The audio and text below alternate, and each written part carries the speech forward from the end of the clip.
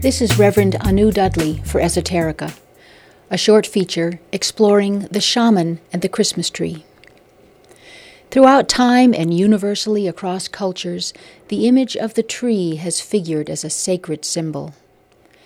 Humans have always had both a vital and a spiritual relationship with trees. Trees provide building materials, food, fiber, fuel, medicines, and have been essential to human survival. In Sumerian culture, for example, the great mother goddess was pictured as a fig tree, her branches embracing humanity, who suckled at the pendulous fruit of her breasts. Symbolically, the tree has traditionally been seen as the axis mundi, around which the world and life revolve. The great tree trunk is the axial pole that connects the underworld and the celestial realm, its roots inextricably anchored deep within the earth, and its branches reaching high above all things into the sky. In northern temperate zones, evergreen trees in particular took on additional significance as symbolic expressions of the undying spirit of the natural world, even in the dark and cold of winter. It is interesting to see the Christmas tree within this larger context. We know historically that evergreen trees were long venerated in pagan practice and were gradually assimilated into Christian observances. Setting aside the many sentimental and legend has it explanations for its origins, one of the first written references to the use of the evergreen as a Christmas tree dates from the early 1600s in Germany. Later, England's Queen Victoria, married to the German Prince Albert, installed a Christmas tree at Balmoral Castle, thus popularizing the practice in the English-speaking world. In today's culture, the Christmas tree seems to have been diminished to little more than a seasonal decorating icon, or worse, as a staging area for Santa Claus and the extravaganza of holiday gift-giving.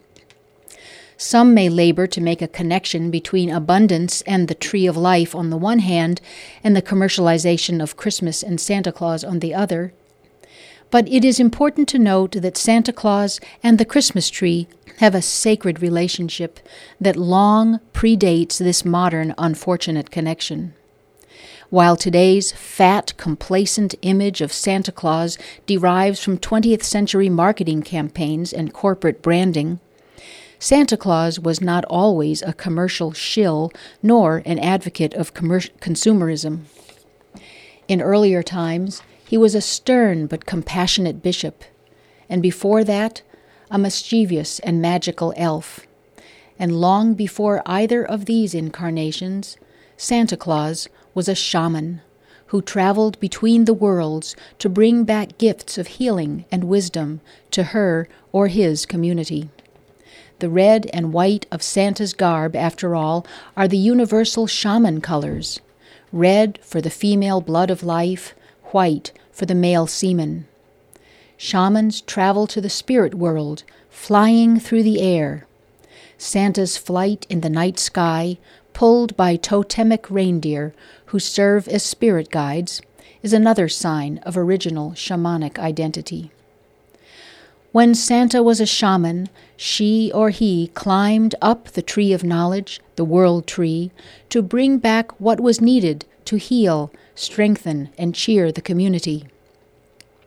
The Christmas tree is thus a representation of the shamanic staircase, the sacred path to the heavens from which life comes.